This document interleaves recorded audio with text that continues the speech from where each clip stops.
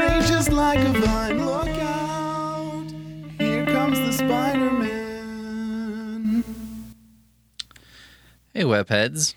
Or, nerds. Isn't that hilarious? I called you nerds because you read comic books. Welcome to the Amazing Spider webcast, issue 26, where we're going through the Amazing Spider-Man issue by issue, and we are up to issue 26. This one features the Crime Master, and the title is The Man in the Crime Master's Mask. This might be one of the first issues that I feel was a little phoned in. Maybe more than a little phoned. It feels like a filler. Like it feels like they knew something was going to happen soon. And so what they wanted to do was say like, hey, let's take it easy for an issue. See what we can get away with as far as that goes. And then, if you've ever watched a show that, you're getting close to the season's end and you're not like quite there yet. So they'll have a weird episode where you're just like, okay, so you know what you wanted to do. You figured out how many episodes it was going to take. And then you're like, shit, we're going to arrive there. We're going to have sort of an extra episode floating. So let's have just this weird, let's have Stranger Things girl go to the city and hang out with other kids who have Stranger Things girl powers. And she becomes emo punk rock for a reason and then changes her mind. That's a little bit what this feels like. So this features, the cover is kind of boring. The Green Goblin's in the background, probably cut and paste from another piece of art. And the Crime Master is shooting Spider-Man with a gas. The inside cover, that usually kind of summarizes what we're about to see, has Frederick Foswell, the Crime Master, and the Green Goblin. And then Spider-Man is sitting in a question mark looking puzzled. And it says, can Spider-Man solve this dark riddle cloaked within a grim puzzle hidden beneath the shadows of a deadly enigma? Which is a pretty great, that is a very Stan Lee description. But also, a dark riddle cloaked within a grim puzzle hidden beneath the shadows of a deadly enigma. That's just, that's great stuff. If you remember from our last issue, Aunt May took Peter Parker's Spider-Man costume, which he played off as having because he was going to do some kind of stupid joke or something. So he's searching the home for his costume and can't find where Aunt May stashed it. So he just decides to go to bed and worry about it tomorrow. Because what could possibly go wrong with that? It's not like he's a fucking superhero with a costume that is MIA, but still in the home and, may need it to like save lives. Anyway, then, we have the Green Goblin and the, Crime Master. By the way, Crime Master, that's like what a phoned in name and persona. I mean, he's just a guy in a fedora and a suit with a very generic sort of cloth mask that has no real design element to it. So you're like, okay, so he's just some guy.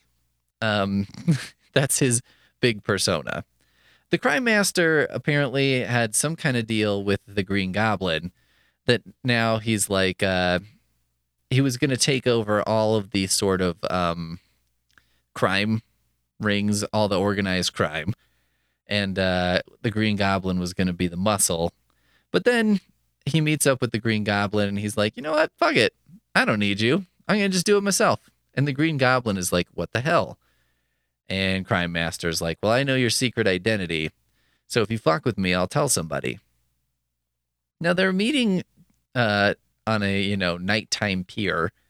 And it's like, do you really want to meet with your muscle for your crime takeover? And be like, hey, I'm just a guy, basically, and I'm going to meet with an insane person in a goblin costume, which features like, a Speedo bottom. And drives around on a glider and has, pumpkin themed weapons. This seems like a fine person to just meet with and tell him, like, your services are no longer required and I'm cutting you out of the deal. On a pier at night. That seems fine. But it does turn out fine. The goblin just goes away. And he's like, you've outsmarted yourself this time. And he's like, oh, I'll tell everyone who you are, basically. Try to stop me and I'll see the world knows who you. This is the classic where you have I have an envelope that, has your identity in it that I've sent to somebody. And the instructions are, if they see so-and-so has died, they see my true identity has died, their instructions are to open it. I have a post office box that's got this thing addressed to so-and-so. And if I die, the post office box will expire. And then they'll send, some scheme like that where you're like, well, you just killing me here doesn't solve the problem. Even then, sometimes I'm like, well, you blackmailing me continuously might not be better than me having to figure out how to prevent the blackmail part from happening. And I might enjoy just killing you anyway. But so anyway, then we cut to the crime master talking, he busts in on a bunch of toughs, who haven't had, quote, a caper in weeks, which I love. I love that they call it a caper. That's so, old-timey. And it's so, wholesome, almost. It's like, oh, we haven't had a good caper in weeks. And it's like, well, I assume a caper isn't cooking meth or something. It's some goofy shit like, oh, they have a huge prize money box in the Macy's Thanksgiving parade that Wells Fargo takes down the street with a bunch of horses. So if we could maybe get a cowboy-themed villain to, you know what I mean? Something like that. Anyway, the crime master busts in and is basically like, I'm taking everything over. Then we cut to another guy who's asleep, and the little caption is hilarious on the first panel. Minutes later, in a room above a parked automobile, which the crime master has just walked away from, and then the crime master calls this guy on the phone and is like, I blew up your car, and now I'm taking over. And you're like, I think you just told me twice that the crime master did something to this car, and then the car blows up, and then the crime master's like, see how that blew up? I did that. And I was like, yeah, I think I put that one together. Could have just done one or the other, right? In a room above a parked automobile, which the crime master has just walked away from. In a room in an enigma wrapped in a dark riddle stands a mysterious mystery secret. Anyway, we find out that the crime master is Frederick Foswell, who works at the Daily Bugle. I can only assume that his work at the Daily Bugle is basically he's doing a reverse Clark Kent Superman, where he's like, Clark Kent worked at the Daily Bugle or the Daily Planet because, that way he could get the news and be like, oh shit, things are happening I need to prevent. And maybe Foswell is like, oh shit, things are happening that I could take crime advantage of. Seems reasonable. Anyway, we cut back to Peter Parker, who's like, damn it, I still can't find this costume. Aunt May's not telling him where it is. So he's like, maybe I'll go to the Daily Bugle and get the other one that got stolen from me by Smythe. He gets in an argument with Betty because she's like, why did you fuck with Spider-Man? He's helped you out. And he's like, wow. It just kind of happened.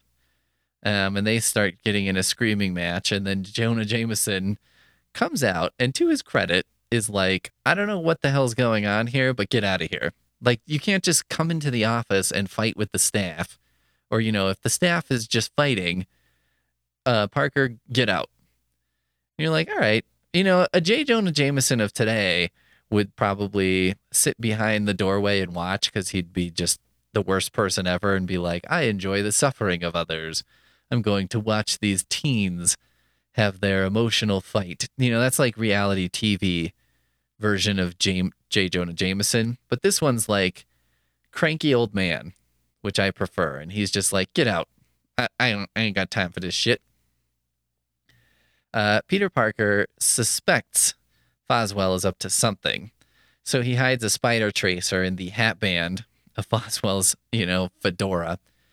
Which, it didn't occur to me to now because the spider tracers in this era are pretty big, like maybe the size of the palm of your hand. But it seems like there's probably unnecessary adornment on them to make them look like a spider, which is like doubly bad because extra adornment means extra chance of getting caught. And B, if someone were to find like a tracing device, wouldn't you ideally want them to not have any idea who was following them? Like, if you're going to attach one to a car, you don't want to put like, if found, call this number, because if found, then they'll call the number and figure out who you are. Peter Parker decides he's going to beat the shit out of Flash Thompson and his friends. And so they get in a big fight, which Liz Allen breaks up. And then Peter goes to the principal's office. But then it turns out, Peter Parker doesn't rat out any of those guys who basically were taunting him and saying they were going to beat the shit out of him. And so that makes Flash Thompson seem to have an apparent change of heart, and he steps into the principal's office, presumably to tell him what's going on. Which is like an earlier turnaround for Flash Thompson than you'd think. I think he's always presented as just being a bully jock asshole. But, maybe he's got like a soul. Part of what makes, I guess, these earlier comics a little more interesting. It's like the characters, Flash Thompson is a bully to Peter Parker and a dick, but he's also Spider-Man's biggest supporter. And maybe he does have a weird code of honor ? I don't know. Okay, then the Crime Master shows up. Basically, then we get like 2 or 3 pages of nonsense. Filler in the filler. And then Peter Parker hits on the idea of going to a costume shop where they have a Spider-Man costume. And this is kind of a great sequence in an unintentional way because he gets this Spider-Man costume. But, it's not a great fit, and it's like riding up in the back, and the boots elastic is not tight, so they're like going down. They look like little leg warmers. It's all fucked up, and he has to use his webbing to like fix it and put it back together. And this is probably very reminiscent of most kids' experience with Spider-Man pajamas / Spider-Man Halloween costumes, which is like you put it on and you don't really look like Spider-Man. It's not, turns out when you're a little kid, you don't have like a physique to speak of. And, but also it's like loose and baggy in weird spots. And then it's like tight in other spots. And, you're not smart enough as a kid, but you're kind of like, as an adult, you're like, what kid was this modeled on? Like, what kid's body? Did they just like take the adult proportions and scale them down? I don't think that works. I think that might be a mistake. Maybe you should take like kid proportions.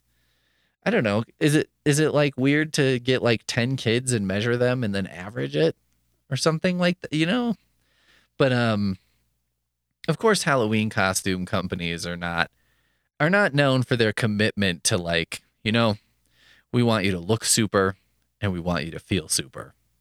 That's why we make super. It's not really their aesthetic. So anyway, then we kind of get a scene where then Spider-Man is in the Crime Master's apartment and he's poking around. The Crime Master takes a shot through the window, hoping to hit him.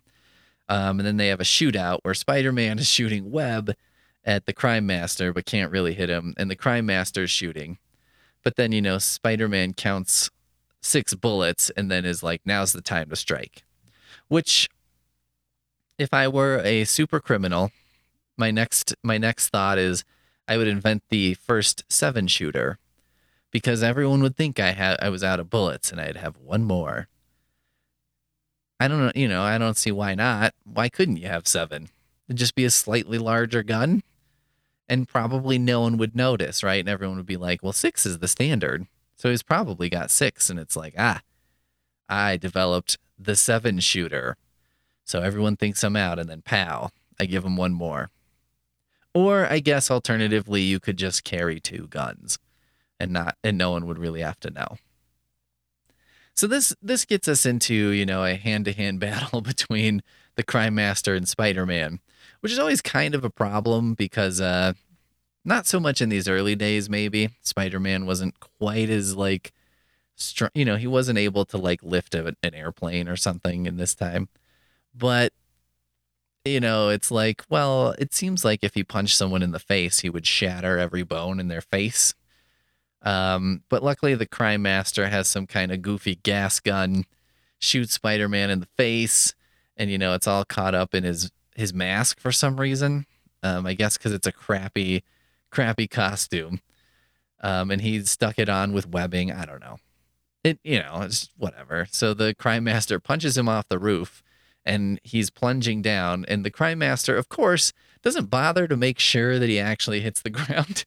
He kind of walks away and he's like, good, that takes care of that then. And you're like, you do know this is Spider-Man, right? I mean, wouldn't this be a little bit like, I left Superman out in the desert, so he'll have lots of exposure to the sun and therefore will die.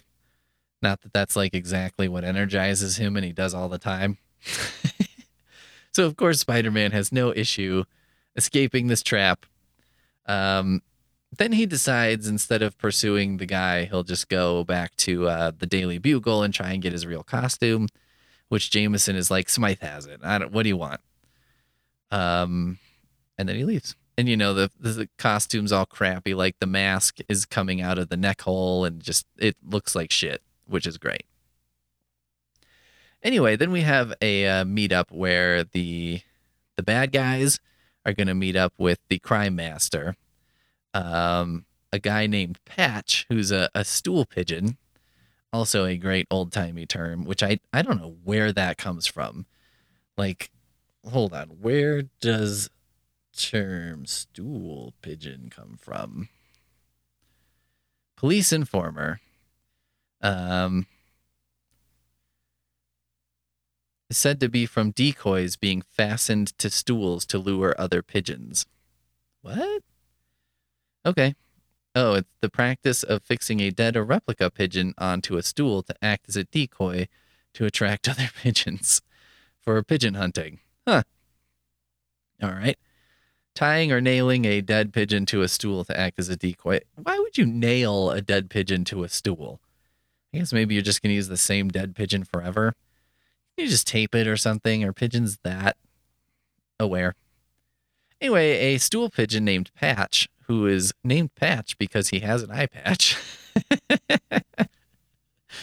which is kind of like Bruce Wayne's Matches Malone persona, which is like he always has a match that he's sucking on. He's got between his teeth. I know what we should call him. Flames Magoo. He informs the cops that this is happening. So the cops, the Crime Master, and then Spider-Man goes back to the Crime Master's apartment again, because I guess why not? And figures out this is happening. And the Green Goblin shows up. So the Green Goblin and Crime Master have a little battle where they both sort of throw bombs and smoke at each other, and then the Green Goblin runs away. And in the course of running away, the Green Goblin sees Spider-Man is about, so he knocks him out. And then the Crime Master is going to emerge into this room full of bad guys and be like, now I'm your new boss. And it's kind of hilarious because it shows him, he's got this warehouse where everybody's waiting on the docks, of course. And he's on this sort of planked boardwalk underneath the dock and climbing up this shitty ladder. So he's in this terrible, shitty environment that he's going to use to sort of emerge and surprise everyone and be like, this is my grand entrance. But you're seeing how not grand the process of getting the grand entrance is. And it's kind of amazing. So anyway, he makes his grand entrance through a shithole. comes up through the floor, and then he's on some kind of stage because apparently this is like a dockside warehouse loft space where they do probably performances of Shakespeare where they're like, but all the female roles are played by men. It's amazing. And then he's declaring himself the new leader. And then the Green Goblin busts in with a passed out Spider-Man and is like, I have Spider-Man. I beat him. Now I'm the boss. Oh, and Green Goblin couldn't get Spider-Man's mask off because he'd webbed it to himself, fortunately. But the best part is one of the people in the crowd, the last piece of dialogue is, he captured him. What's going to happen next? Question mark, exclamation point, question mark, exclamation point. So it's like, oh my God, what's going to happen next? And then it's next issue. So, you know, he basically ends the issue going like, I think probably when this was written, what they would say is, oh, this guy is saying what the readers are thinking. Another way of looking at that is, oh, what this guy is doing is saying what we want the readers to think. But, you know, who the hell knows if they're actually thinking anything like that. But maybe we'll just, it's like a laugh track. Oh my gosh, I'm so excited to see what happens next. And they're like, maybe if we say that, the reader will be like, I am excited to see what's happening next. Anyway, this is one of my less favorite of these early issues, probably my least favorite of the ones we've gone through so far. So it's a little unfortunate. But, you know, we can still have a little fun with it. It's not horrible. It's just kind of You know, it's like a mid-90s Captain America or something where you're just like, oh, here we go. He's running and punching, I guess. And that's what he does. Well, there you go. We've got through another issue. Hopefully our next issue will be a little more engaging. And we'll see you next time for that.